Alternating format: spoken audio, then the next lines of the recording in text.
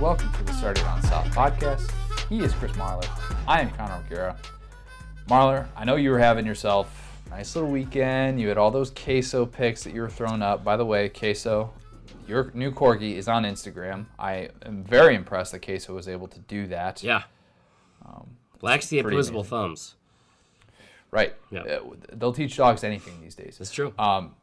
But I saw something very unfortunate happen to you over the weekend. And I'm not talking about Alabama's basketball loss. We're going to get to that later. We're actually going to talk some basketball today with our good friend Adam Spencer. So for all of those who have been asking for some basketball stuff, we had plenty of that. We have sort of the SEC football fans' guide to basketball that we'll get to. But I saw something bad happen to you. Yeah. I'm glad you got dunked on. I did. You got dunked on badly. Posterized. Even worse, you got posterized by my wife.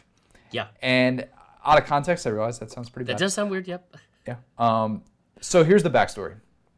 So this weekend, on Saturday, my wife and I, we got free tickets to Universal, which means we're hitting Harry Potter World and we're hitting it hard. Oh, wow. It's only a half hour away. It's pretty awesome. It's great. If you haven't been, you should definitely go. I posted some pics on Instagram and on Facebook of us at Harry Potter World, and one of our listeners, Thomas O'Neill Roy, shout out to him. Yep. He commented by asking me what my house was, what my house in Harry Potter, that is. And I told him I'm about that Hufflepuff life. So he responds a real quote with, that you said. Real quote. He responds with, bet Chris Marler is a Slytherin. To which you said, unnecessary. You said, no, I'm a Bama fan. And then in from the top rope comes my wife, who says, same thing. So congratulations to you. You got dunked on about something that relates to Harry Potter that I've never seen. I don't get, but see that was the impressive part of it. And I'm a dad now. You know what I mean? I'm a Paul. No, don't be. No, so it's like I totally get it. I can admit when I'm wrong, and I don't even know anything about Harry Potter, but I knew when it was said, I was like, that was good. I got burned. You did real good. I feel good. But the big headline of the weekend was not me going to Harry Potter World, though that was pretty awesome. Well, The Super Bowl is set, and there is an SEC fan guide to the Super Bowl. If you're an SEC fan, you're thinking to yourself, I don't care about the Patriots anymore. I don't even care about the Rams. I wanted to see Saints against the Chiefs. I want to see a high-scoring game. You need reasons to watch this. You need reasons to consume this. Yeah. I've got all your storylines for you that relate to the SEC right now. I'm surprised you don't have the one that's going to be a focal point next week. I'll go ahead and let you know. And that'll be the prop bets that Uncle Chris brings in. Right. That's a little bit more, kind of bigger picture stuff. That's not so much SEC investment opportunities, stuff like that, yeah. Big investment opportunities. Let me tell you about it. So, we know that Bill Belichick and Nick Saban have never won it all in the same year. Ugh. And so nobody besides Auburn fans was happier to see Bama lose to Clemson than Patriots fans, because Patriots fans are like, hey, that means we can win it all. So Patriots are going to win it all. You heard it here first. Also, it's kind of weird to think about 2013 was the last time that we went a year without Bama or the Patriots winning it all. That's really strange. A couple weeks ago, Mark Burnett posted an article about something. This was before the championship, and he was like, a short time ago, they were wondering if Bama would ever be able to compete for a title. And I was like, oh, he must be talking about before Saban got there, like in the 90s. And he was like, back in 2013. I was like, pfft. Yeah, about that. So, speaking of taking a step back in time, when Brady won his first Super Bowl, and I know you are going to get a kick out of this, back in 2001, Sean McVay was a sophomore at Marist High School in Atlanta, Georgia. I hate that. That's my least favorite thing in sports is like, we've joked around with the Lincoln Riley thing. I thought Lincoln Riley was 32. He's obviously 35, as you were right about. Sean McVay is from Atlanta, and they brought up this morning, or they brought up yesterday during the broadcast, and it was like, where were you when you were 32? And I was like, I'm physically here, manifested on my couch, playing with a dog I just got, pretending I'm a parent. And why? Why do you ask? And it was like, here's what Bud Phillips was doing. Here's what so-and-so. And I was like, cool. Well, I bet they never had a podcast, so there's that. So are you? Wait, you're the same age. I'm the same age as Sean McVay. He is an NFL head coach. But were you the same graduating year too? No, so he's technically about to turn 33, I think, in the next month. So he was 03, dude. I'm 04. It's like whatever. Gotcha. So you were in like third grade when that happened. Yeah, basically. So at least you got that working for you. So he also went to a Catholic high school. I got kicked out of Catholic school. He's better in everything than me. Very true. 4-year starter as a quarterback and as a defensive back. Cool. He was, Georgia 4A Offensive Player of the Year back in 2003. Yeah, he was pretty good.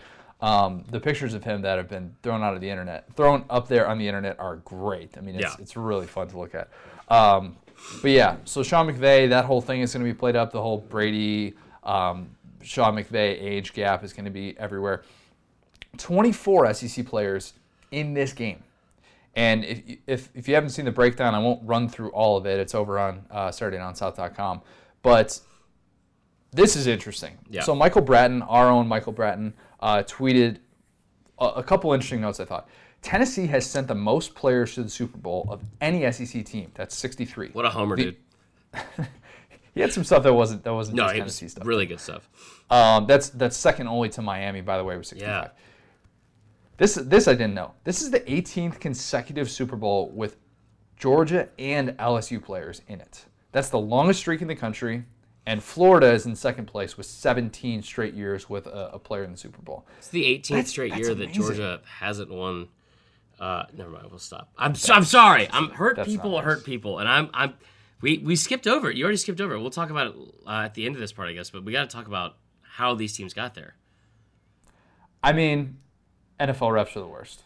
Let's be honest. It's not the NFL refs. It's the fact. This is what bothers me. And this is the only reason I'm bringing it up is because it's a tip of the cap once again to college football, which is obviously our favorite. That's what we cover. But the reason why this is so bothersome is like, I know people hate the Patriots. Right? Like a lot of people hate the Patriots. I have family from up there. I'm a big Sox fan. I don't like the Patriots as a Falcons fan.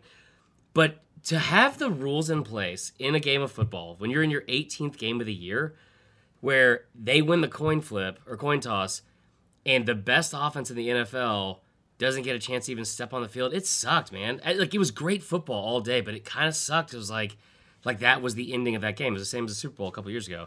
It just, ugh. The NFL is a great product, but that's one thing college definitely gets right that the NFL doesn't, and that's the overtime rules. Eat that, NFL. Yeah, take that, Roger Goodell. Boom. Roasted. First person to ever say that. Mm-hmm.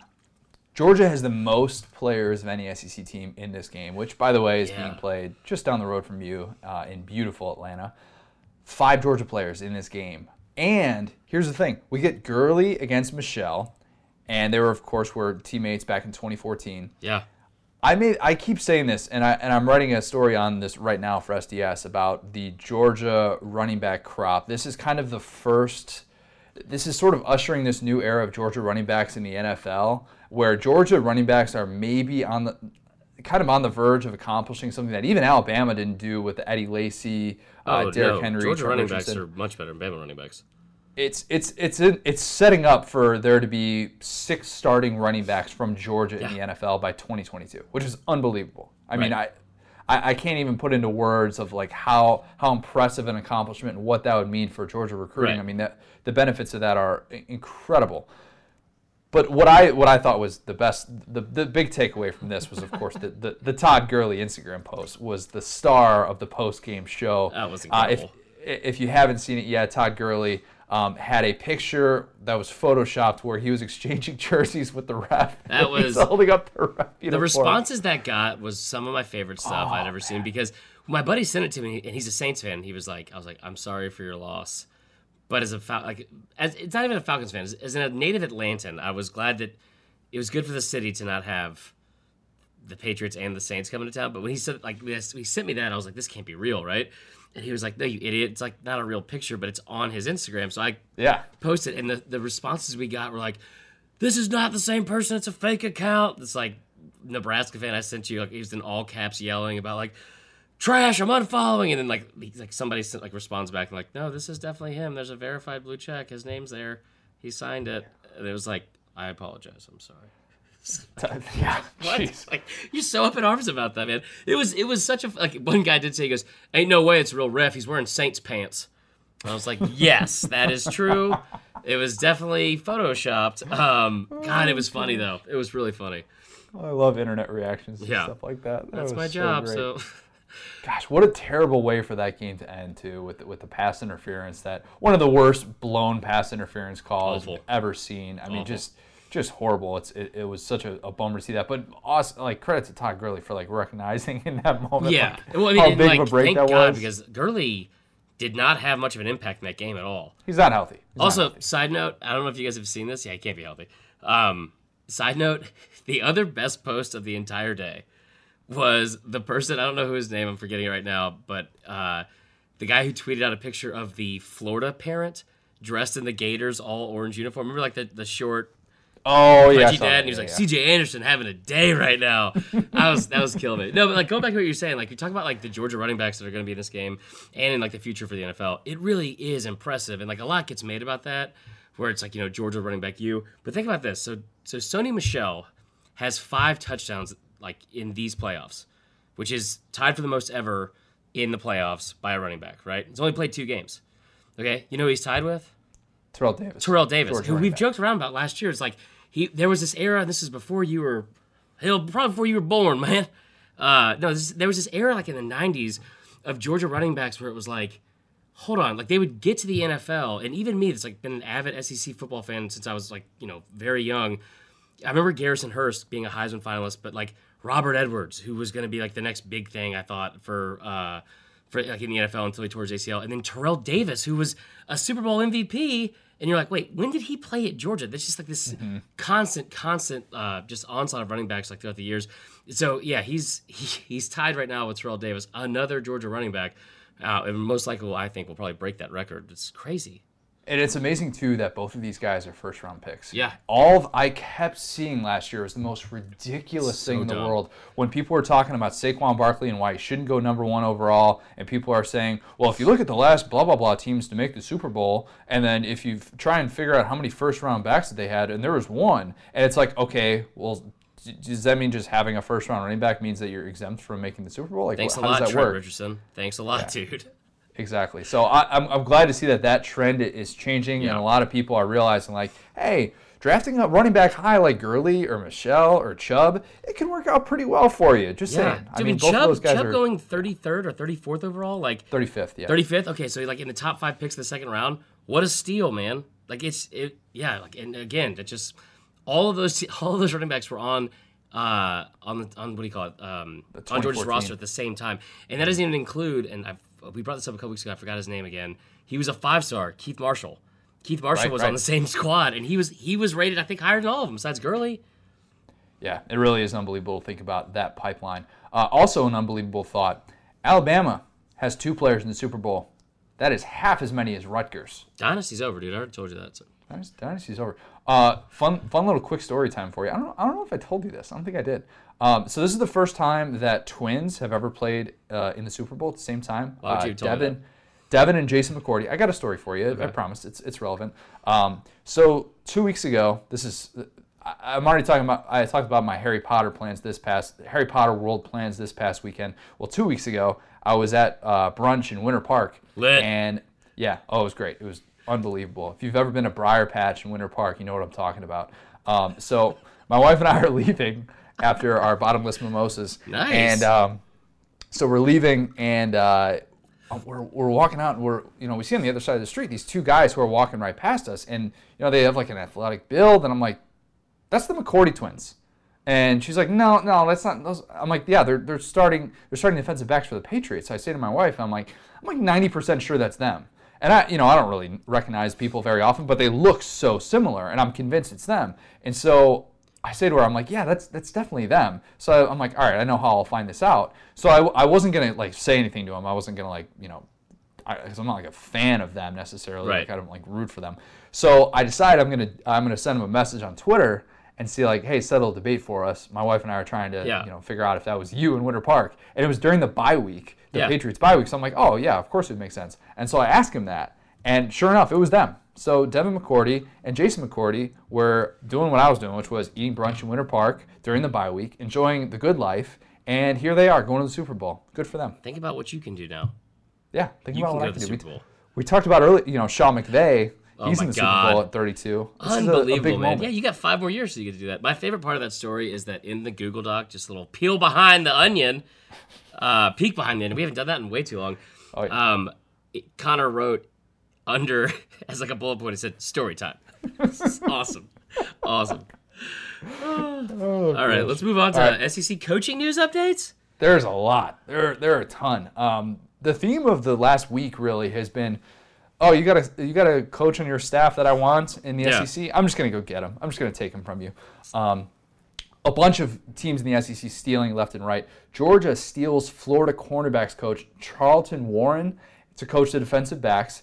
And why is this significant? Because 7 days after Warren hosted number 49 overall recruit Kaiir Elam. Elam. Why did I say Elam? Yeah, I could be wrong. Big time get that Florida is fighting with Georgia for.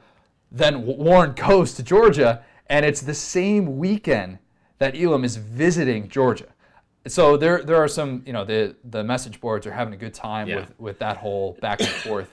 And just a little bit of a savvy move from Kirby Smart to get a guy like that, and the timing of it. It's one of those things that just kind of reminds you of, these things, we tend to think that the coaching carousel stops, but little moves like this will be one of those underrated things that if he becomes a star, an all SEC guy, maybe a couple years from now we'll look back and be like, oh yeah, remember when Kirby Smart made that little move right before signing day? Well, so first off, if he goes to Georgia, he's automatically become a 5-star. So it's a good move for him. I like that. True. Did this happen on Saturday?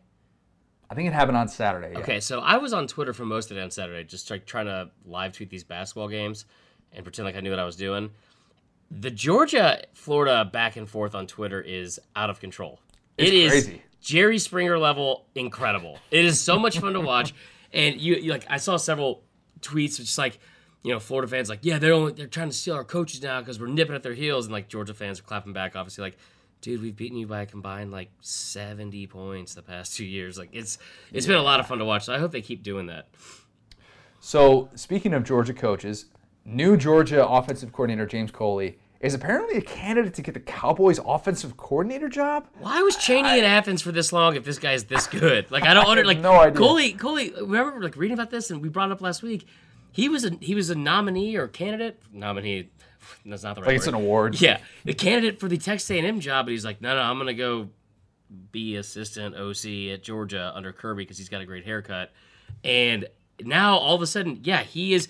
I heard him and Mullen are two of the, like, they're not going to get Mullen, but like those two are apparently the two front runners that Jerry Jones wants. Well, because they want someone that can basically coach Dak's skill set. That is unbelievable. Let's just go get Dan Mullen. Let's go get the guy who's making $6 million. I'm sure he'll want to take a coordinator position in the NFL. Why don't you just get a better quarterback? Yeah, that's probably a better way to do it. So that whole thing is, we still don't have anything final on that, which is kind of weird in itself because Georgia has already announced him as the new offensive coordinator, the upgraded position for him, taking over for Chaney, of course. But now, so when it comes to offensive coordinators, we're still trying to figure out what it's going to look like at Alabama too, because we talked about this last week, and we joked that the Steve Sarkisian thing was going to go final right after we recorded. Oh, yeah. It's been 9 days since it's been reported, and Alabama has still not come out with an official release to say, yes, Steve Sarkisian is our new offensive coordinator, and here's what the terms are going to be and all that stuff. Dude, my ears What's holding all of this up? This happened. Think about that. My ears didn't work for like 3 weeks. My ears are working again, and this still hasn't been finalized. That's crazy. I don't know what's holding all of it up. We've joked around about different reasons. I think what we talked about kind of off air is probably what it actually is, and that is Sark may be still holding out for some NFL jobs so he can exhaust all efforts to not have to actually go live in Tuscaloosa and be working under Nick Saban. What's fascinating about this is, and we talked a little bit about it last week, was the Dan Enos thing. And then you have the article that comes out from The Athletic, and Bruce Feldman's a fantastic reporter. It was a really good article. But the stuff about Dan Enos leaving in the middle of the night, this whole thing, we brought it up last week. Like, this whole thing seems so bizarre from, like, the not just coaching carousel, but, like, all of the, I don't want to say fleeing? What's the word I'm looking for here? Yeah, departures. Departures better, but I want to say it more, like, aggressively. Yes, like, people just abandoning their post here under Saban. And I think it probably seems like it is an issue at this point. Not just like, we'll replace him. Dan Enos left in the middle of the night. Yeah, that's it's a strange move, and he came out and he addressed that and basically told what the backstory was behind some of that. But that's still one of those things that just kind of makes you wonder. You wonder what the dynamics are. I've ghosted people before. I've been ghosted. I think it's the Irish goodbye is a great move. Good for you. I'm not mad at you for doing it because I wouldn't have wanted to face it and be like, "Hey, coach, good morning." It's like a 6 a.m. meeting. I mean, like. That whole shirt's like, not until I had my coffee. I can't imagine Saban before he's had his coffee. And Enos leaving in the middle of the night, I saw what he posted about, like the quote he had. Like, he's like, that's not what happened. I left in good standing, blah, blah. And then the first thing I see after that, like, first response was from, like, some of like the reporters in Tuscaloosa. Was like, regardless of what he's saying, they showed up for a meeting the next morning, and his office was emptied out, and he left after everyone the night before had left. Yep. And that is weird. So, of course, after we record this podcast, this time the Sarkisian deal will be final, and we'll have all the information. Or Saban's going to say he's going out for cigarettes and never return again. Oh, that'd be a fun little take. Twist. So Alabama, though, did steal Tennessee special teams safeties coach Charles Kelly. I put this in here because this type of stuff happens. It's not really that crazy. VolQuest reported that he's going to coach the secondary at Alabama, and he's going to make close to $1 million, which is we're saving a lot of money because we have Butch Jones, and he's only making like $34,000 right now, so he can still collect that $3.5 million. $1 million for that is a lot. That does seem a little bit aggressive.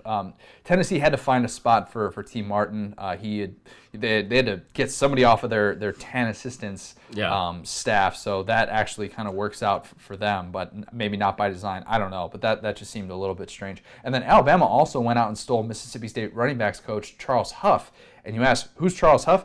He was the guy who was behind Saquon Barkley's rise at Penn State, was a key member of that James Franklin staff, and working on Joe Moorhead's offense. He followed him down to Starkville. And, Bruce Feldman, as we just talked about, great reporter, and I'm very curious as to what was the circumstances surrounding this, but Feldman reported that Huff had turned down the head coaching gig at NIU, and that he had a position on the Notre Dame staff that he turned down as well, but when Alabama came calling, he's like, nah, I can't say no to that. So Kylan Hill was not too happy about that. Those are really good opportunities. I was kind of surprised that he would do that, but I wonder what that opportunity at Notre Dame was. If it was just as simple as coaching the running backs, and he's like, I got a pretty good thing going here at Mississippi State. Real question is, how long is it going to take you to call him Charles Hufflepuff? Not that long. Charles Huff follows me on Twitter, so sick brag to me. What? I follow him too. Yeah, he's a good guy. Okay. But Kylan Hill wasn't too happy about it. He tweeted the Mississippi State running back, who we expect to be the workhorse next year. He tweeted, and this is why I don't get close to people. Oh, wow. Who hurt you, Kylan? Who hurt you? I'm here for that. And then Alabama went and stole Kyle Flood from, I don't know where Kyle Flood was working, because last I heard of him, he was fired as Rutgers coach back in 2015 because he had like a dozen players arrested. He also got suspended for having impermissible contact with a professor, which I promise is not as bad as it sounds. It's actually basically saying to a professor, hey, can you get this kid's grade changed? Really need his grade changed. That sounds a lot worse than whatever I thought you were going to say, Connor. All right, fair enough. So Bama brings on offensive line coach that was kicked out of Rutgers for cheating, but it's fine. They also have four players in the Super Bowl compared to our two. So Rutgers owns Bama. Rutgers is rolling right now. That's right. All right, so there were a lot of interesting coaching things across the SEC, and this isn't news yet, but I've had this in the holster for a little bit. And I've hinted at some of this, but I really dug into it a lot more. And shameless plug alert. Did a column on this subject for SDS at the end of last week, and this is all about Ed Orgeron and why he needs an extension. I know we have a lot of fun with Coach O. We do Ed Talks, and it's great. And it's like, we love the fact that he has become this perfect character in the SEC. But the reality is he needs to be making more, and he's going to be making more. That much I'm very sure of. Joe Oliva, a guy who, we had Peter Burns come on and basically say, Joe Oliva went all in on Ed Orgeron and was willing to say, like, I need to give this dude a chance because it's not just going to be a 1-year thing, a 2-year thing. I brought him in here because I think he's a recruiter, and that's what I need to see him do. And so sure enough, in the first 2 years, you could you could look at the Alabama stuff all you want, but the body of work is still extremely impressive when you actually break it down a little bit deeper. And I threw out a couple of these stats. So if you take out the Alabama games, and I realize that's saying a lot, I take out the Alabama it's a good move. Take out the Alabama games because nobody should be measuring themselves to Alabama unless they're Clemson and maybe even Georgia, but even that I'm not sure about that. LSU under Ed Orgeron as head coach, not interim, but just head coach. He's 7-2 against ranked opponents. Against top 10 opponents that are not Alabama, he is 5-0. Yep. I threw that stat out to Peter Burns when I went on SEC This Morning last week, and he had to stop me to repeat that stat. Peter Burns, who is as plugged into all things LSU as anyone, did not believe that stat. So to me, when you consider all of that, and then you remember, oh, wait, this dude was the number 36 highest paid coach in the country who made the same exact salary in 2018 as Chad Morris. This is somebody who made $1 million more than his top assistant. That is the smallest gap of any SEC coach against his top assistant. If you actually break down the averages of SEC head coaches compared to what their top assistants make, the average is $3.5 million. So only $1 million difference there after Dave Aranda got the massive raise to make $2.5 million a year last year. So that's going to change. We expect that. He's going to make at least double of what his top assistant makes. He deserves to, because look at the New Year's Six Bowl coaches. The coaches who won New Year's Six Bowl games made at least $6 million. Who? Dan Mullen made the least of any of the New Year's Six Bowl coaches who won those games at $6 million. So that to me shows, all right, let's step back and think. I understand that coming into the season, people are skeptical. He's on the hot seat. But it blows me away that even after a season in which LSU finishes with its best AP ranking since that runner-up season back in 2011, that when this story gets thrown out on Twitter, and I understand Twitter's not always the best barometer for things like this, but the article itself on Twitter, the 4 comments that I saw off of this tweet, off the SDS tweet, first one says, I am afraid that people are getting too excited about Ed too fast. I like him, but let's grade him after this year. So dumb, because you wanted to fire him last year. I commented on that. So Kirby Smart, after year 2, gets that big extension. I understand going to a national championship game a little bit different than winning the Fiesta Bowl, but we can judge coaches after 2 years. It's not that crazy of a thing.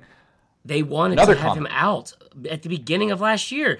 That was the biggest topic of conversation in LSU football before last season, because this is an incredible list of like the rant and stuff like that you went on. You called it a rant. I thought it was very, very well put, very eloquent. But I brought this up last year when they had Burrow, and I talked about the fact that like his record is like 16-5. That's including Alabama games as the head coach. And whatever it was against the spread too. That loss you talk about, that they were 7-2 against top 25 teams. One of those is by 1 point to Florida. Like the other to Notre Dame, right? Yeah, and at a neutral site. It's outrageous. Yeah, exactly. And that was by 3 points. Right. So it's outrageous to me that like this was the premier topic of conversation for LSU fans. I can watch my levels going up and down right now because I'm so heated right now for Coach O. No, but it really was. That was the biggest topic of conversation. And now for that guy to say that was really. It gets better. So this one, I'm just going to throw this guy's handle out there. And if he listens to the show, great, and he can respond and tell me how big of an idiot I am. But Drew BY79 said, raise/extension for what? Has he recruited a QB that can actually play yet? Oh my God. Done an increasingly average job with LSU's resources. So you know what? He recruited Burrow. He recruited Burrow. He recruited Joe Burrow to come to Baton Rouge. How are people forgetting this? Just because you have a guy as a freshman doesn't mean that he's not still a recruit if he's a grad transfer who has 2 years of eligibility left. He doesn't come to LSU unless Coach O is able to finalize whatever negotiations were going on behind closed doors and say, look, cheating. I need you on campus. You're going to be the difference for that. Yeah, I probably shouldn't have phrased it that way, but you know what I mean? Like, he's not closing that kind of a big decision unless he has the head coach's stamp of approval. So that's ridiculous. To say that he's done an average job with LSU's resources. Dude just won a New Year's Six Bowl. He has gone 11-5 against the SEC since he's been a head coach. And I understand that that's not losses. Alabama levels. But we've talked about how, those close losses and what they've meant and how much better of a team that LSU has been really since that Troy loss. I mean, it really kind of goes back to that being the turning point for this era that he's embarked on. So, two other comments real quick. Considering they were about to fire him before last year, I suspect it will be a meager raise. Don't want any shades of Gus Malzahn living about. I mean, I get what he's saying, but he's saying it incorrectly. A meager raise. I'm just glad that you're so heated over Twitter comments. This is what I do on a daily basis, man. I know. So I don't usually get fired up about this, but I just think that people are so unwilling to give him any sort of credit. Meanwhile, Kirby, who's got these big time resources, and while I'm a Kirby believer, I think that we view him in such a different light, and a lot of it has to do with the fact that this guy 10 years ago was not a good head coach, and because it went so horribly at Ole Miss. Yeah. But how much does the guy have to do to show, look, I've learned from my mistakes, and I'm a different coach. I'm a different person than who I was back when I made those mistakes back then. So last comment. Take me back, Rhonda. Last comment real quick here. 5-year extension, $4.7 million, a lifetime supply of Zatarain's beef jerky, and they changed the name of Mike the Tiger to Ed. They need to delete that right now immediately because, one, Mike the Tiger needs to have his name saved, but also if Orgeron sees that, he'll take that deal. So for his own sake, they need to take that down. I would like to see him get roughly, he's making $3.5 million. I would like to see him get a raise of $3.4 million for obvious reasons. Yes. And that would be nice. I mean, I don't know how much he deserves to make in a year. I'm not going to get into the wage gap crisis that's plaguing the SEC at all. But like dude, again, and I saw that comment. I remember seeing it made. And guys, I want you to know, and this is Uncle Chris talking to you, and so it might not come from the best source. Connor, you probably need to back me up on this.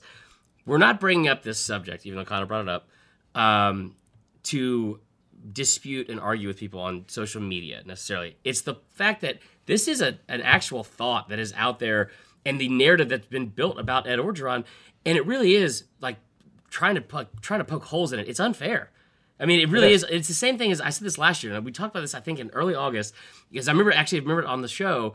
I went on this whole like soapbox about why he deserves to keep his job and how much good he had done. And I brought up the records, everything like that. And at the very end, you said, "Who's the first coach you think will be fired?" I was like, "Probably Coach O." Because, I mean, there was so much speculation about it. It was the biggest topic or point of conversation about the program. And what he's been able to do this year, you think about that schedule, and I don't care if Miami fell off and they didn't have a great season. Think about the schedule he had. Think about what he did to Georgia. No offense, guys. Like, Killed him. Killed him. I mean, didn't have a great win or a great game, obviously, against Alabama. But you think about that schedule they had and what they had to do. You lose in the swamp, in the loudest stadium in the history of the world. But like that was the loudest moment. But seriously, that's a 10-win team that won a New Year's Six Bowl, and you lost them on a pick six. Like what he was able to accomplish this year against those odds is you can't say enough about it. Unless you want. So, a few things to remember with this, because this is going to be brought up throughout the offseason. Joe Oliva is going to extend him. I mean, I feel very good that Coach O is going to get paid. Yeah. I think it's going to be somewhere in the mix of $5 to $6 million a year. I know that sounds like a lot, but that's just kind of the going rate. And if you're an LSU fan that's worried about that, take comfort in the fact that you basically saved $5 million on Les Miles because they settled with him for $1.5 million so that he could be freed up to go take the Kansas job. Yeah, that's a gift. That's a big gift to be able to get at this time when you're trying to figure out negotiations. And while some might say, and Dan Wolken is a big time advocator of the why do you need to extend a coach premise. And like he was saying last year, like, why does Georgia need to extend Kirby Smart? Kirby's not going anywhere. He's Georgia guy. He's Georgia through and through. You never know. You never know the precedent of what it sends to a coach to not pay him for one. Right. And if another team could come in there and just swoop in just like that and take him. Because I'm not saying that this would happen, but file this in the crazy things that could happen if you don't watch out for your own you-know-what. What if that USC job opens up next year? What if Clay Helton gets fired from USC and just like that... And you don't have to play Alabama every year. I'm serious. And USC is like, hey, we'll give you $6 million. Come over here. You want to be appreciated? We'll show you that type of appreciation. This is a job that you've always wanted. Yeah, and you know what? You can get some redemption here. Your redemption tour can continue. I'm not saying that would happen, but that is why that you go to whatever lengths possible to get those extensions. And it's the agents who throw this stuff out there. It's not just like teams are just giving a coach money by just because he's not even asking for it. And keep in mind too that Jimmy Sexton actually, so he represents 11 of the 14 SEC coaches, big-time super agent. Ed Orgeron's not one of them. That's crazy. So I'll be curious to see how these negotiations go, but I still expect him to get paid $5 million at the very least that he will be making going into 2019. I mean, Dan, well, first off, remember Les Miles is the one that had the contract stipulation in place. He was the first one that ever did it, to where after he won the championship with Saban's players in 2007, when they won the championship, it said, I have to make $1 more than any other coach in the country. He was the first person to come out with that. So you've shelled out money before for a coach. You should be doing it at this point for the season he had. And it's not just because, well, he had one good season. You don't want to get caught up in like the Malzahn thing. That's a good point. Totally get it. But in this day and age, and the way that the market is set, that's what is happening. And Dan Wolken, you know how I feel about Stay Wolken. But what I will say is this. The Vandy take from last year, I still haven't gotten over. But to say that you don't need to extend somebody, maybe he's right about if he said about Orgeron, because Orgeron, this is his dream job. He loves it. I think he honestly would do the best for that school over himself, which is crazy to me.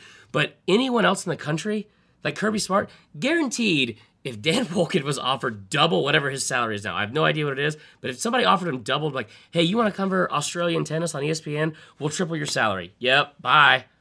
Bye, USA Today. That's how the world works, Dan. It's motivated by money. And in this sport especially, what are you talking about? No, we don't need to extend him because people aren't motivated by money in college football head coaching. Idiot. Yeah, and he's recruiting at an elite level too. So any questions about that? Yeah, those are out the window. But okay, so you heard it here first. Consider this the one and only pro Coach O get paid podcast. That was a fire take. Yeah. Tell us about our good friends at Texas Pete. I need a break. Oh, who's here?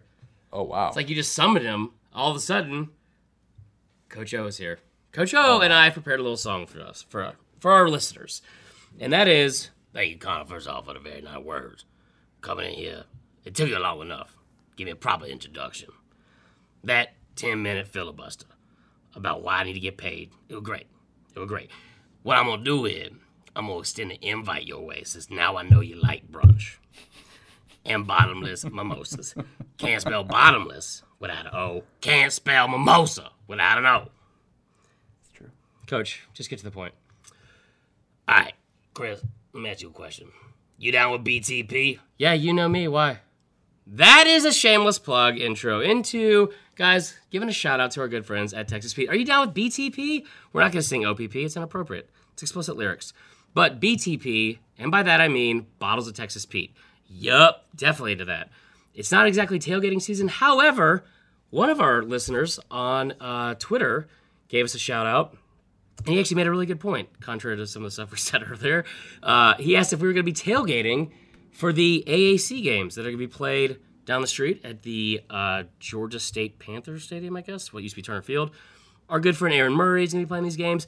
Yes. AAF, the Alliance of American Football. Whatever. Yeah, that's true. AAC is not the same. Anyway, we're going to be out there with some WCW wrestlers. No, we're going to be at the AAF games. Me, probably Queso, and a fiance. We are going to be tailgating with our friends at Texas Pete. Come say hey. I'll be double fisting like I usually do with 2 bottles of Texas Pete in my hands. So make sure you head on out and come see us in the next month or so when those games start. Make sure you come say hey. Make sure you also go to your local stores, buy some Texas Pete. You can't get enough of it. Go to TexasPete.com/tailgating for some cool recipes. They've got a dust now. Think about this. Let me say this to you right now. Texas Pete dust. Kind of sounds good, right? Go to the website so I can tell you what it does, because I don't really know. It's good. I've had it on Corn. Yeah, you said that in very, kind of like, Texas Pete it does some stuff. Yeah. Regardless, go check it out today. Texas Pete dust. Texas Pete dust. TexasPete.com/tailgating. Moving on to the serious stuff. We talked SEC hoops with our good friend Adam Spencer. he sort of gave us the SEC Hoops guide for those of us who were busy watching football. We hit on a ton of stuff. Yeah. Tennessee fans, if you've been a little bit frustrated, you've been Oh a little my God, bit, have they? a little bit frustrated this football season, this is your chance. We talked a lot of Tennessee. We talked Kentucky. We talked Ole Miss's rise, all these different things. We had football comps for SEC basketball. Comparisons, coaches, what he's saying. Players. Comparisons, yeah. Sorry. People don't know what comps is. I don't know. Yeah, you never know. So here is that interview with our good friend, Adam Spencer. We're now joined by our good friend, and I'm just going to call you this. I don't think this is in your title, but it should be. You are the SDS basketball expert. It is Adam Spencer. Adam, let's start right there because you are a basketball expert. We are not. Talk to us basically like you're Oscar and you're explaining to Michael what a surplus is. Why should we be watching basketball right now and not just replaying the entire SEC football season? Well, I don't think that we should not be replaying the entire SEC football season, but Good. Fair enough. In between games, maybe we can give some basketball a shot because it's a fun year so far. You got Kentucky on the rise here. You got Tennessee at the top, and you've got teams like LSU and Ole Miss and South Carolina's in there at the top of the standings. What's going on there? You got tough teams like Alabama and Auburn, and there's top to bottom. Well, maybe not at the bottom because Vanderbilt has been pretty bad this year, but top to middle. It's a very fun league to watch this year. So yeah, if you find yourself with some free time on Tuesday, Wednesdays, or Saturdays, turn over to the SEC Network or ESPN, and you're bound to find a quality game on. Okay, so even for somebody like myself who admittedly hasn't been paying a ton of attention to basketball, the Tennessee thing, everybody knows about that by now. They're blowing up. They have something special, and they look like a team that's going to be competing for a national title. How much better is this team this year than last year's group, and should they be the favorites to win it all? The favorites, maybe not, but they will. If they keep this up, they'll be a number one seed, and number one seeds, I think I put it in an article that I had about 10 reasons Tennessee can win the national championship.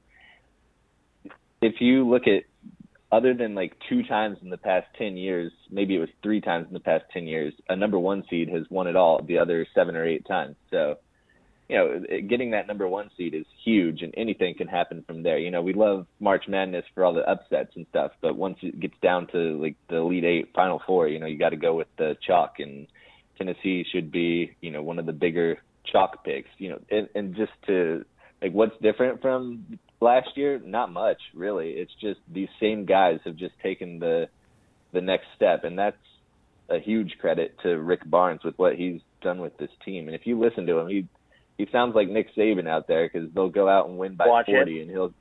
I mean, he does.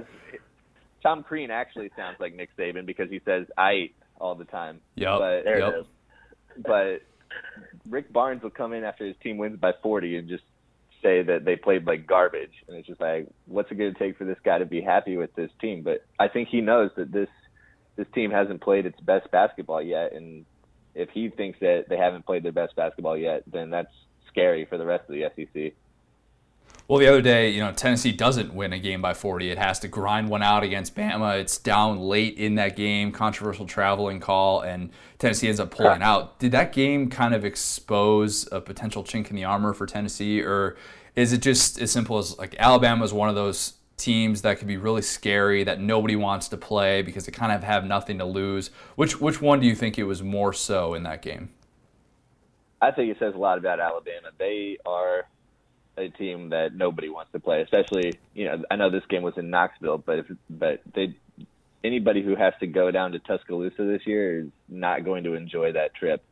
I know that A&M just won there, but when John Petty's on, as he was before the travel, and when you got Dante Hall, who's a double-double machine down there, and Kira Lewis, who's like 17 years old, he's the Jake Bentley of the SEC basketball world. He should still be in high school.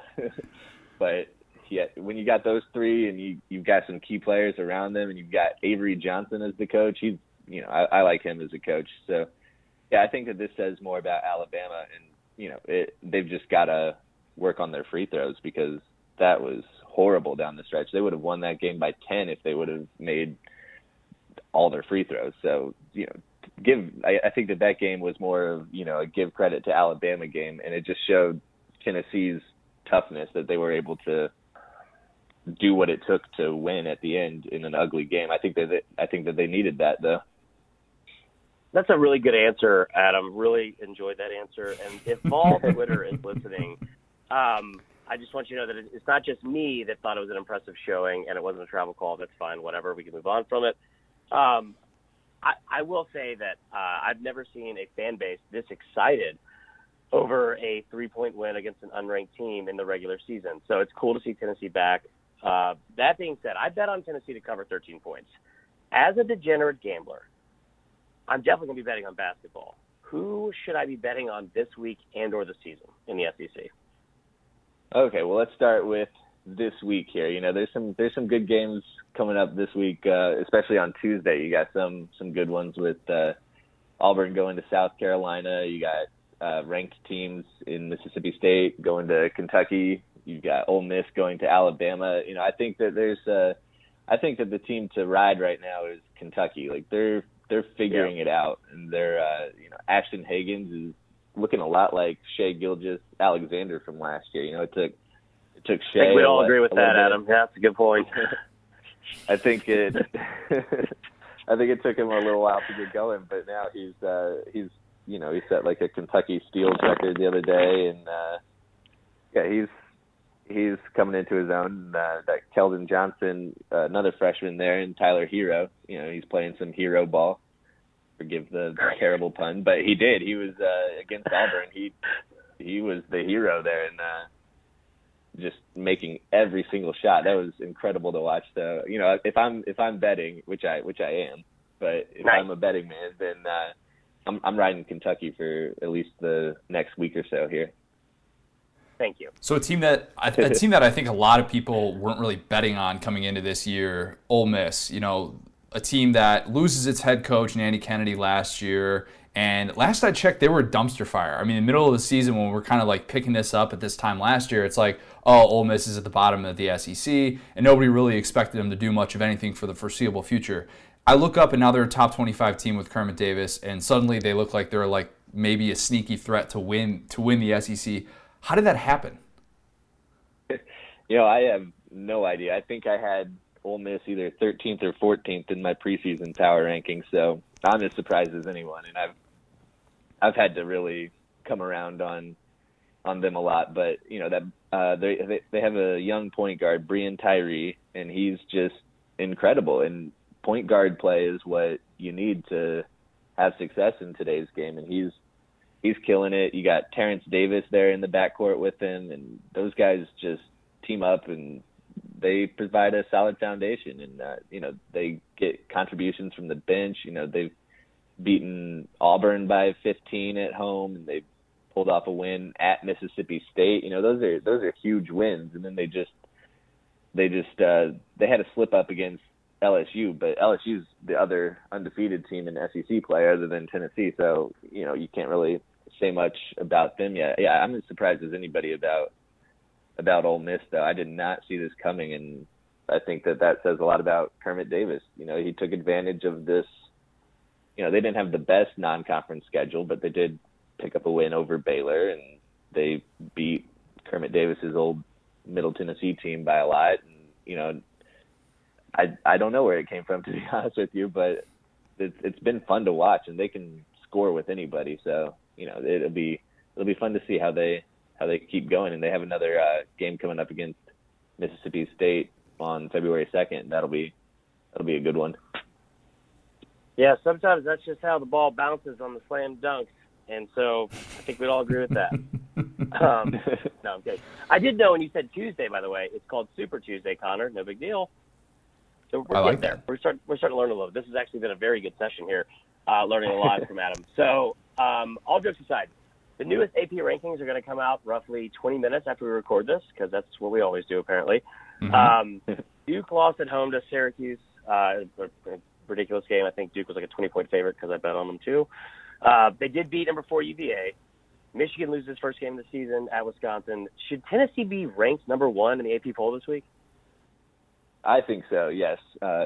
You're going to have Michigan drop down. And so, Duke picked up that big win over UVA. So they'll still be in the mix, and they'll still be getting plenty of number 1 votes. But, yeah, that home loss to Syracuse, that was bad. Yeah. They were 17-point favorites in that game because I actually had Syracuse, but now I wish I had bet them straight up, but that would have been ridiculous.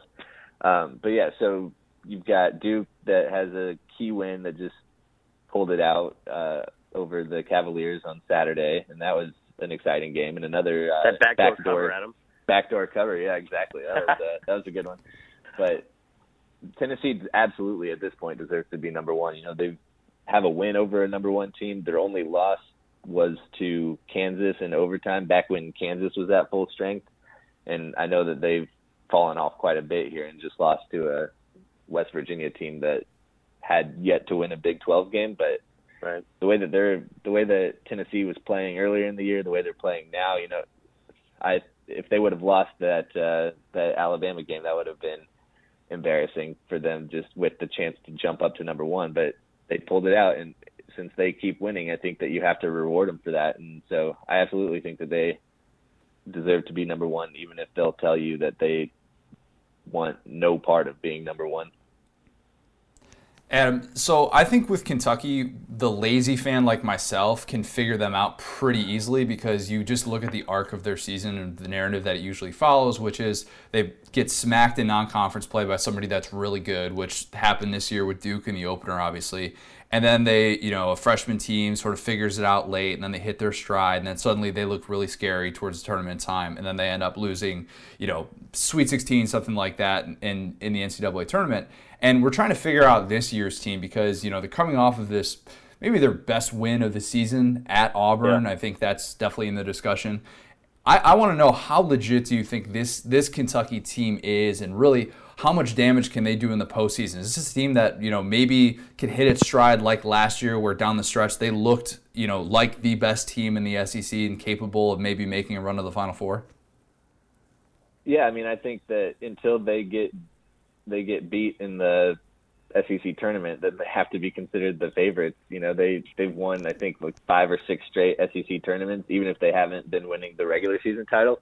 But that's by design because Coach Cal, he always says, even, after the Duke game, he started saying already, we want to be playing our best basketball in March. And for the most part, that's what they do. So the game that, they have a tough stretch February 12th and 16th because they are home against LSU and home against Tennessee. And I think that those are the games that are going to show us where they're at because, this weekend they have a game at home against Kansas. But like I said, Kansas has been falling apart. They lost their big man, Azubuike, in the middle. And just without him, they're a completely different team because it's so much tougher for everybody else to get shots. But that LSU Tennessee stretch mid-February, that's where we'll learn a lot about them. And I think that they could, if they go 1-1 in that stretch, or even 2-0, which isn't out of the question since they're playing at Rupp Arena,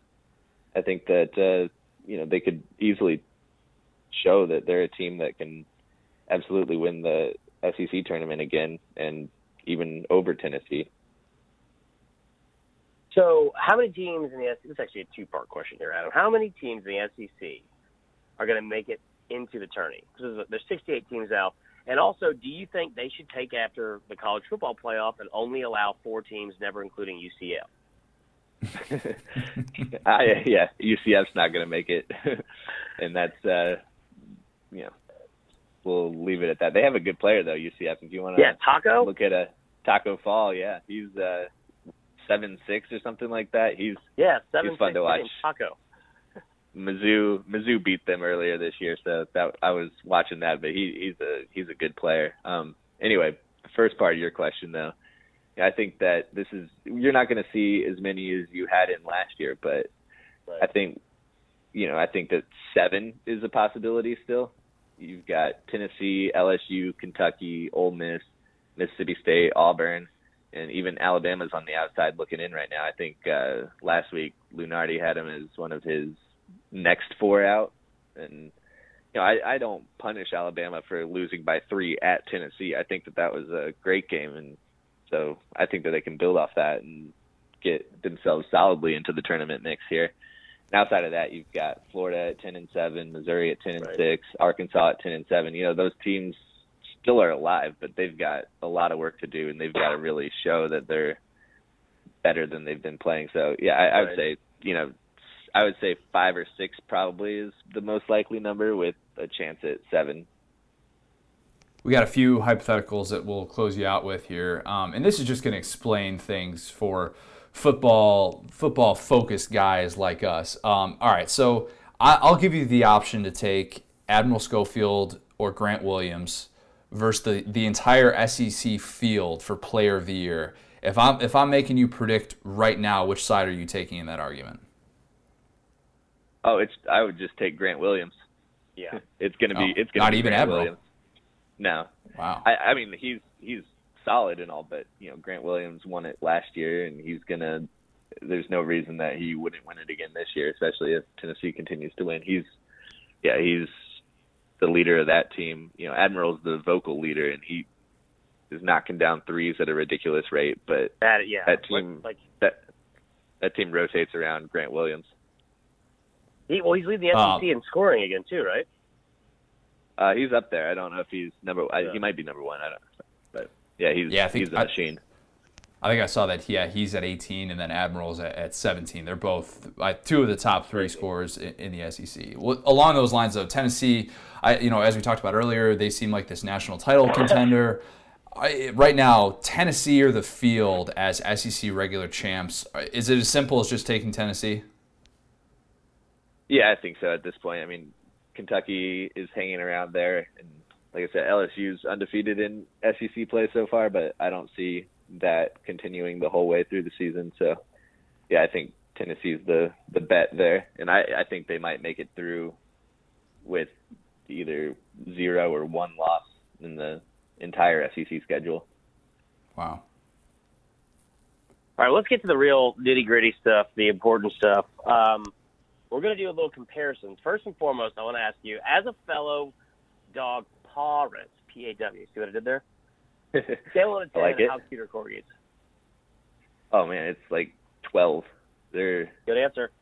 I did not think – I didn't want a corgi when my now wife wanted one. I wanted a dog that could, go on a run with me and stuff, but, corgis with their little legs, they can't do that. But I've really come around, I'll give a shout out.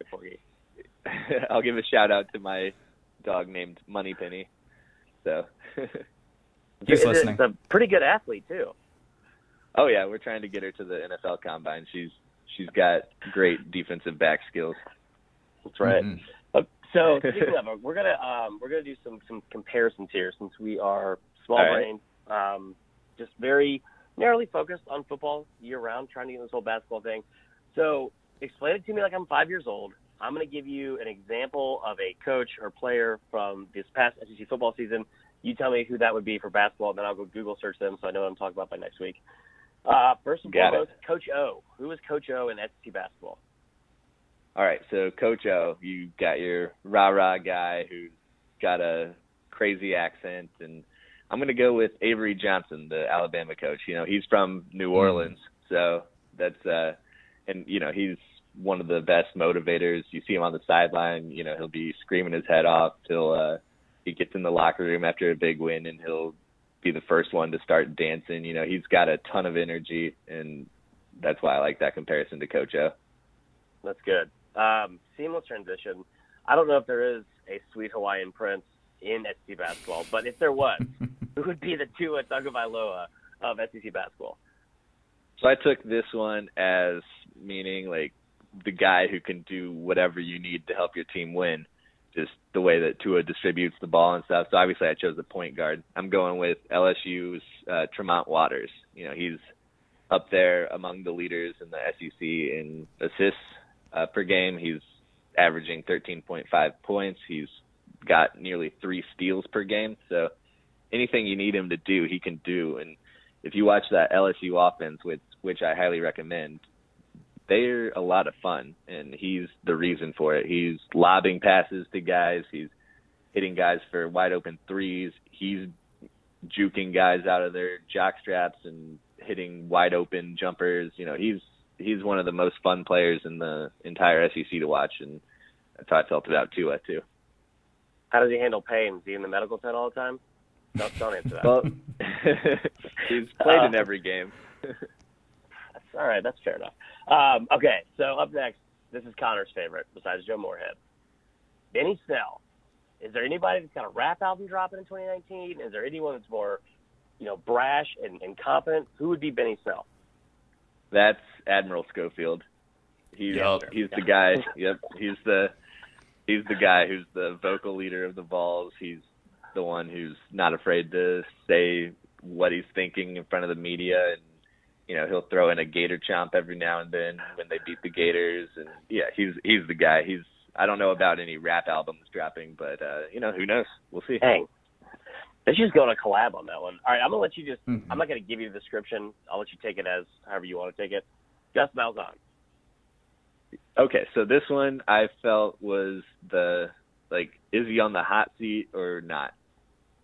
Because if you want to go just by looks, he kind of looks like Tom Crean, but I've got Tom Crean for someone else. But I went with the comparison to Mike Anderson because Arkansas's lost four straight SEC games. They're still when Auburn is struggling, and it's like they're still in position for a good bowl game, but people aren't happy. Well, the Razorbacks are still in a position that they could make an NIT or even an NCAA tournament run. They're on the outside looking in for sure right now, but finish the year strong and we'll see. But with 4 straight SEC losses, including 2 at home this past week, he's definitely on the hot seat, and as long as he's perpetually there, because he was, there were some mumblings about him last year too. So I just feel like he's in that Gus Malzahn zone. I like that comparison mainly because I'm a Bama fan, and that's how I feel about Malzahn. And I know you're a Mizzou fan, and the way Anderson left that program was so wrong. Yeah, I mean, that was so long ago, but it seems like it was forever ago, but it really wasn't. But yeah, I mean, there's just been so much that's happened at Mizzou since then, and it's just, most of it not good. Yeah, people don't forget. I got your back. Okay, next up, this is again one of our favorite cliches from the whole season. Elijah Holyfield, which I don't know if you know this because you're a basketball guy. His dad was a boxer named Evander. So if there's he was one of the worst college game day pickers of all time.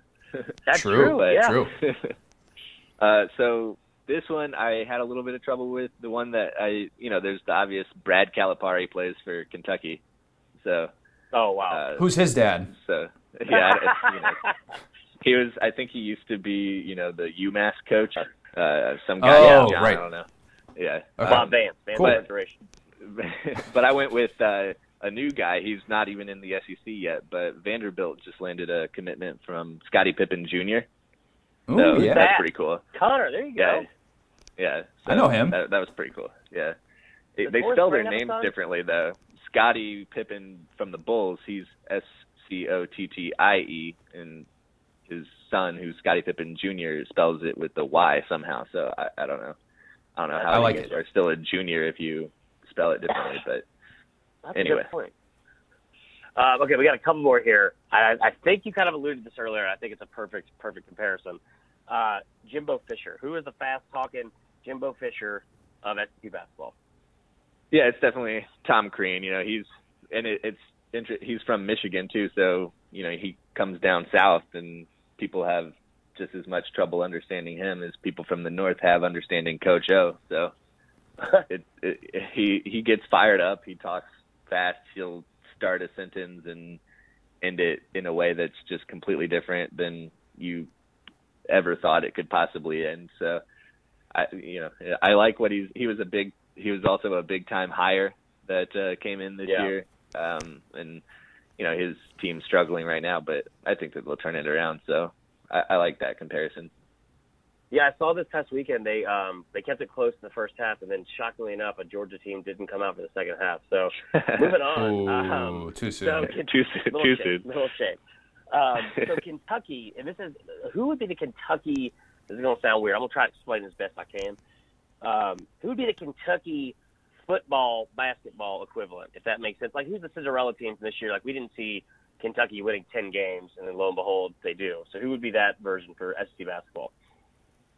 So I think it's still a little early right now, but right now, South Carolina at 4-1 in conference play. You know, that's huge. Like I think that coming into the year when the calendar flipped over to January, nobody thought that they'd probably figured 1-4 would be way more likely, but they started off play with a win over Mississippi State, and that was huge. You know, they've got some good wins. They beat Florida at Florida.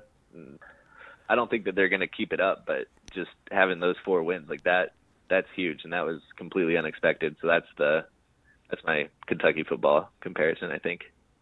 Well, it's like they always say, Connor, nobody goes into the Colonial Life Center in beautiful downtown Columbia, South Carolina, and comes out of the gates. I think we'd all agree with that. Very true. Yeah, I hear that. Okay, I hear that all the time.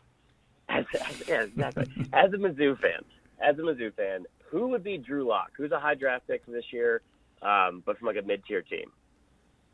Well, so the obvious comparison would have been to Jonte Porter at Mizzou before he got hurt. Right. You know, he's still probably going to be a lottery pick, and but another guy who's actually playing this year is Daniel Gafford at Arkansas. He's a big guy. He could have been potentially a lottery pick last year, but he chose to come back for his sophomore season, and he's one of the few bright spots on this Arkansas team right now. And it's a team with plenty of talent, but they're just, like we said with Mike Anderson earlier, you know, they're just underperforming. But if you catch an Arkansas game, be sure to watch him, because he could be even a top 10 or 8 pick in the NBA draft lottery this coming year. Nice. Adam, along those lines, while we have you, we got to close out with a football question. So your guy, Drew Lock, you are, I don't want to say the official Drew Lock stan, but you're up there. I mean, if it's not you, I don't know who else it is. I'll take it. So how high does Drew Lock go in the draft, and where do you want to see him end up? So where I want to see him end up is somewhere like the Los Angeles Chargers, or, you know, I don't want him to end up here, but I think he'd succeed if he ended up with the New England Patriots. That's where I want him to end up, is a team that has an old quarterback that he can learn from for a couple of years, because I think that he needs to follow the Aaron Rodgers path of development instead of or even look at Patrick Mahomes. Patrick Mahomes sat for 15 games behind Alex Smith before taking over in the last week of last season. So, yeah, I think that he needs to go to a team where he can sit for a little bit. But I depending on how he performs at the combine, he's going to be one of the guys that everyone has to keep an eye on, because that's going to really like make or break his first round status, because most people have him in the first round, but there's some drafts out there that I've seen that don't have him in the first round, which I personally think, as the number one Drew Lock stan, you know, I think that that's ridiculous. But I think he could go as high as like number 10, I think, where the Denver Broncos are drafting. And I think that'd be a good fit for him, you know, because they have Case Keenum for a couple more years. So, you know, you sit him behind Case at least for the first part of next season. And then that team has some talent. They've got that rookie running back. They've got a decent offensive line, which is another requirement for a team that drafts Drew Lock. You can't just put him behind the New York Giants offensive line and expect him to succeed. That'd be a disaster. Yeah. But, I think that the Broncos, you know, a team with a defense like that and a team that has some talent, they need to get some receivers too. But that's where I want to see him end up, one of those teams. Adam Spencer, appreciate you coming on. We're going to have you on probably every few weeks to explain to us football-focused people what's going on in basketball season, or maybe so that we could just try and sound smart to you, and we'll just have you on to sort of confirm our opinions. That'll be good too. But maybe we'll have you on to break down some Drew Lock combine film too. That's a good idea, right? Ooh, okay. Oh yeah. And we do like that. we don't get this enough, just in the SEC or in general. I mean, I got a bunch of friends from St. Louis, so give me one MIZ. MIZ. COU, there it is. Wow, that was great. We That was could really talk, inspiring. we can Magical. always talk corgi stuff too if we want. So That's right. Connor, you better get a corgi, dude. I know. I got to get with the program. I got to. Adam, thanks for coming on again, and we'll do this real soon. all right, sounds good, guys. All right, take it easy, man. Appreciate Adam coming on. We're going to hopefully pick his brain a few more times leading up to March Madness and all of that. Uncle Chris is going to be giving you some good March Madness advice. That much we know. We're gonna embark on a new thing, I think, this spring. I meant to text you this last night, but maybe we do some little because I need Spence to help me with my gambling. I definitely bet on Tennessee to cover 13. Also, shout out to Spence on this one. We talked about this. I bet the under in the first half, just so you guys still know how good Vegas still is. The under for points scored by Bama in the first half of that game was 32.5. You know how many they scored? 33. 32. Wow. Yeah.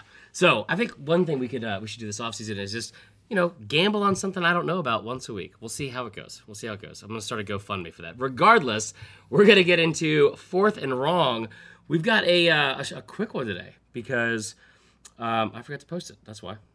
I'll just tell you guys the truth. So we had some pretty good submissions. I switched up the wording on some, so some of these are just paraphrased and or kind of motivated from some of the things you guys said. So question number 1, Con Air. Best fruit snack growing up. This was asked by W. Travis Pace, one of our favorite followers on Twitter. And he first asked, let's make sure we tell him, is Connor an alien? And what else was stolen from his childhood? Because you never saw Hook. Yeah, which apparently means I didn't live. My mom said the same thing. I didn't want to tell you this. Whoa. Patty Sue Yeah. is throwing me under the bus. It's also the same. Man. She was one of the commenters from that Twitter rant, too. That was like that was her third burner account. I don't want to tell you that. Oh, jeez. I'm in bad shape. Best fruit snack growing up, I don't think this is really close. It's Gushers, right? So I'm going to disagree with you. Gushers is like right up there. I'm a big fan of Shark Bites. So it's the same thing, but there's no juicy filling. They're like the they're like juicy the fruit filling's the best snacks. part. They're like fruit snacks, but they have a white one that looks like a pencil eraser, but it tastes delicious. Back when I was a bartender and still a grown up, which is sad because I was a grown up buying this, there was a 3-for-1 pack, Connor, that was fruit by the foot, fruit roll up, and Gushers in one. You can find that at your local stores. Oh my gosh. Yeah. I mean, definitely get Texas Pete, but also check out this 3-for-1 Gusher pack, even if you're an dangerous adult. game. Mine is definitely fruit by the foot, though. It's 3 feet of deliciousness, and you could ball it up and put it in your mouth like tobacco. That's not a fruit snack, though. Yeah, it is. I consider fruit snacks like things. A fruit snack is a very it's like a one by one thing. Connor, or it's like called individual. fruit by the foot. I know, but I don't consider that a fruit snack. A fruit snack is a separate category. I don't know how to have this argument with you because it literally says fruit by the foot on it. I know it says fruit by the foot, but just because something is fruit doesn't, or it's described as fruit doesn't mean that it is a fruit snack. All right, stop yelling. You're going to wake up my dog.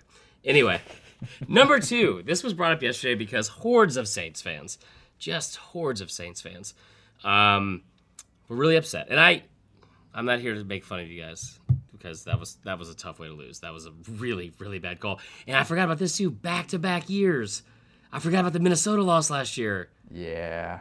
God, so that was a miserable, miserable loss. The question is, what is the worst sports loss you've ever experienced?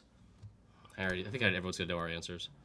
This Bears loss to the Eagles was up there. It wasn't number one. I'm not gonna let recency bias say that it was. There you go. I'm gonna probably go back to 2003. 2003 Bartman is probably number one, but a close second is also, I think, when the Bulls lost in the conference finals to that Miami team back in 2011, and that was like peak Bulls fan, and it was the first D Rose. It was their first year, yeah, and it was kind of like what was supposed to be their peak, their year, and they blew it. They won the first game of the conference finals, and then they lost 4 in a row to that LeBron Wade Heat team. That was pretty rough. I don't have any big time devastating college sports losses. Yeah, me neither. Most of mine are pro related, but yeah, those would probably be the main ones. All right, so everyone knows that I'm a huge Bama fan, and also because I'm a terrible, terrible combination of person and sports fan, a Red Sox fan.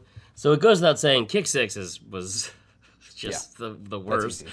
Aaron effing Boone, that was one of the worst. Game 7, like that was just for it to end like that was awful. That was awful. That was 2003. I'm gonna give you another one though. So growing up in Atlanta, this was one of the worst because I was obviously pulling for the Braves at this point because being from the city. 97, the loss to Levon Hernandez. When you talk about, like we joked around last week about the Clemson-Bama loss, how it was like this helpless feeling. It's like, oh my God, there's nothing we can do. I think the umpire's name was Eric Gregg.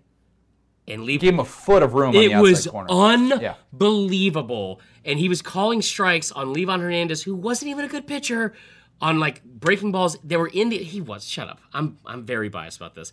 They were breaking balls they were like being caught in the other batter's box. Like outside of the Women's College World Series, I've never seen someone get caught up in the moment that much in balls and strikes. It was terrible. He was getting paid to do it. Anyway, let's move on. Here's a question I think everyone's pondered in life from M. Mirimanian on Instagram. Better album, Alanis Morissette, Jagged Little Pill, or Counting Crows, August and everything after? The clear answer here, you ought to know already, is Alanis Morissette. So the question I'm going to ask you is, what is your favorite album of all time? I'm going to go Thriller, Michael Jackson. To me, I could put that on anytime. Doesn't matter. Any point in my life. What's and on I Thriller? can jam to that.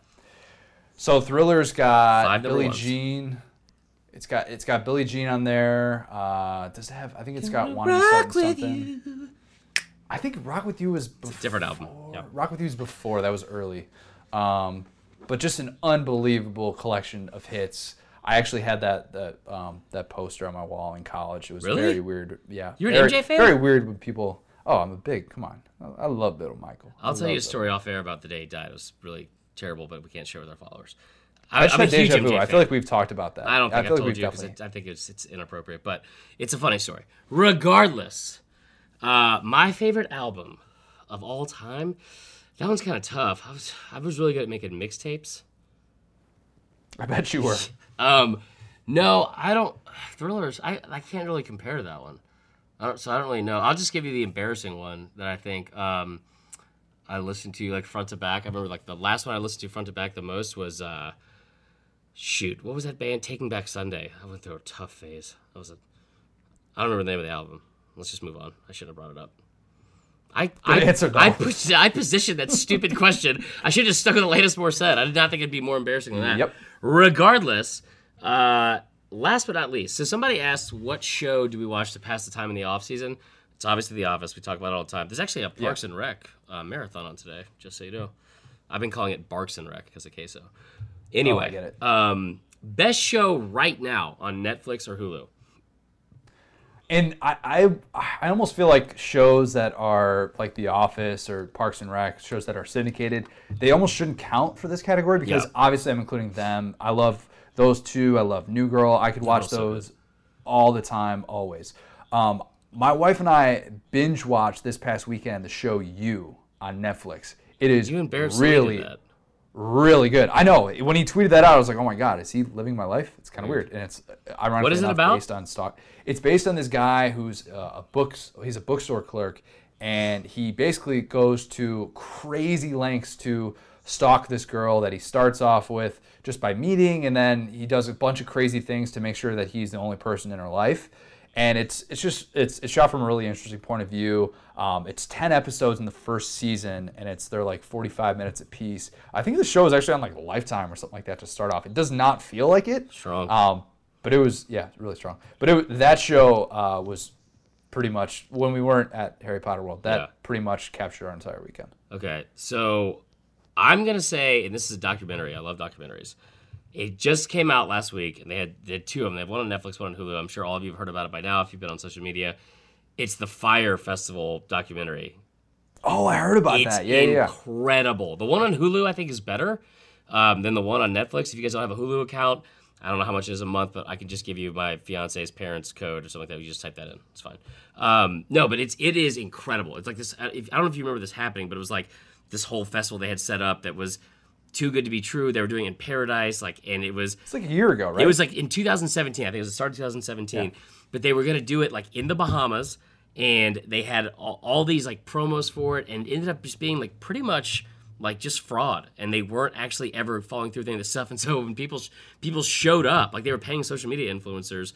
Like when I watched it, I was like, oh my God, if I was ever to the point on social media where I wanted to be, I would be the first idiot that would have been like, yeah, dude, going to Firefest. They're taking me down there. I'm going to Instagram the whole thing. And they were stuck on this island.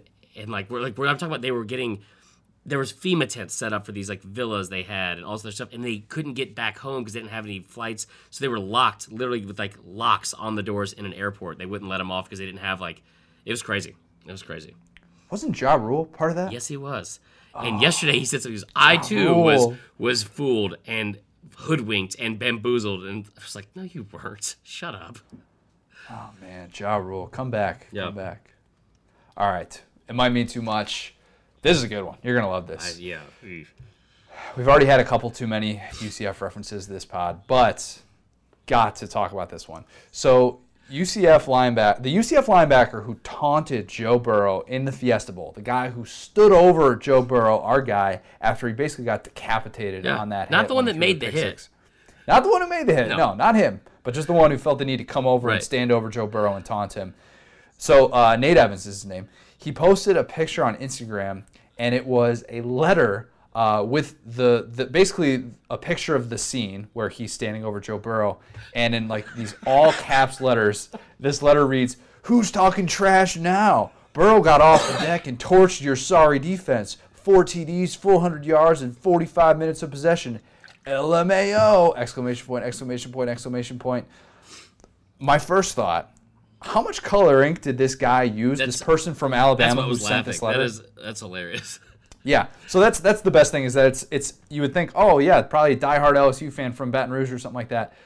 Probably an LSU fan, but from Alabama, so that in itself is interesting. And then the person who sent the letter, because you could see the envelope where he had the address to it, and he sent the letter to the official like UCF athletic department, and it wasn't the old-fashioned or the new way of sending someone a DM or getting to somebody on Instagram or something like that.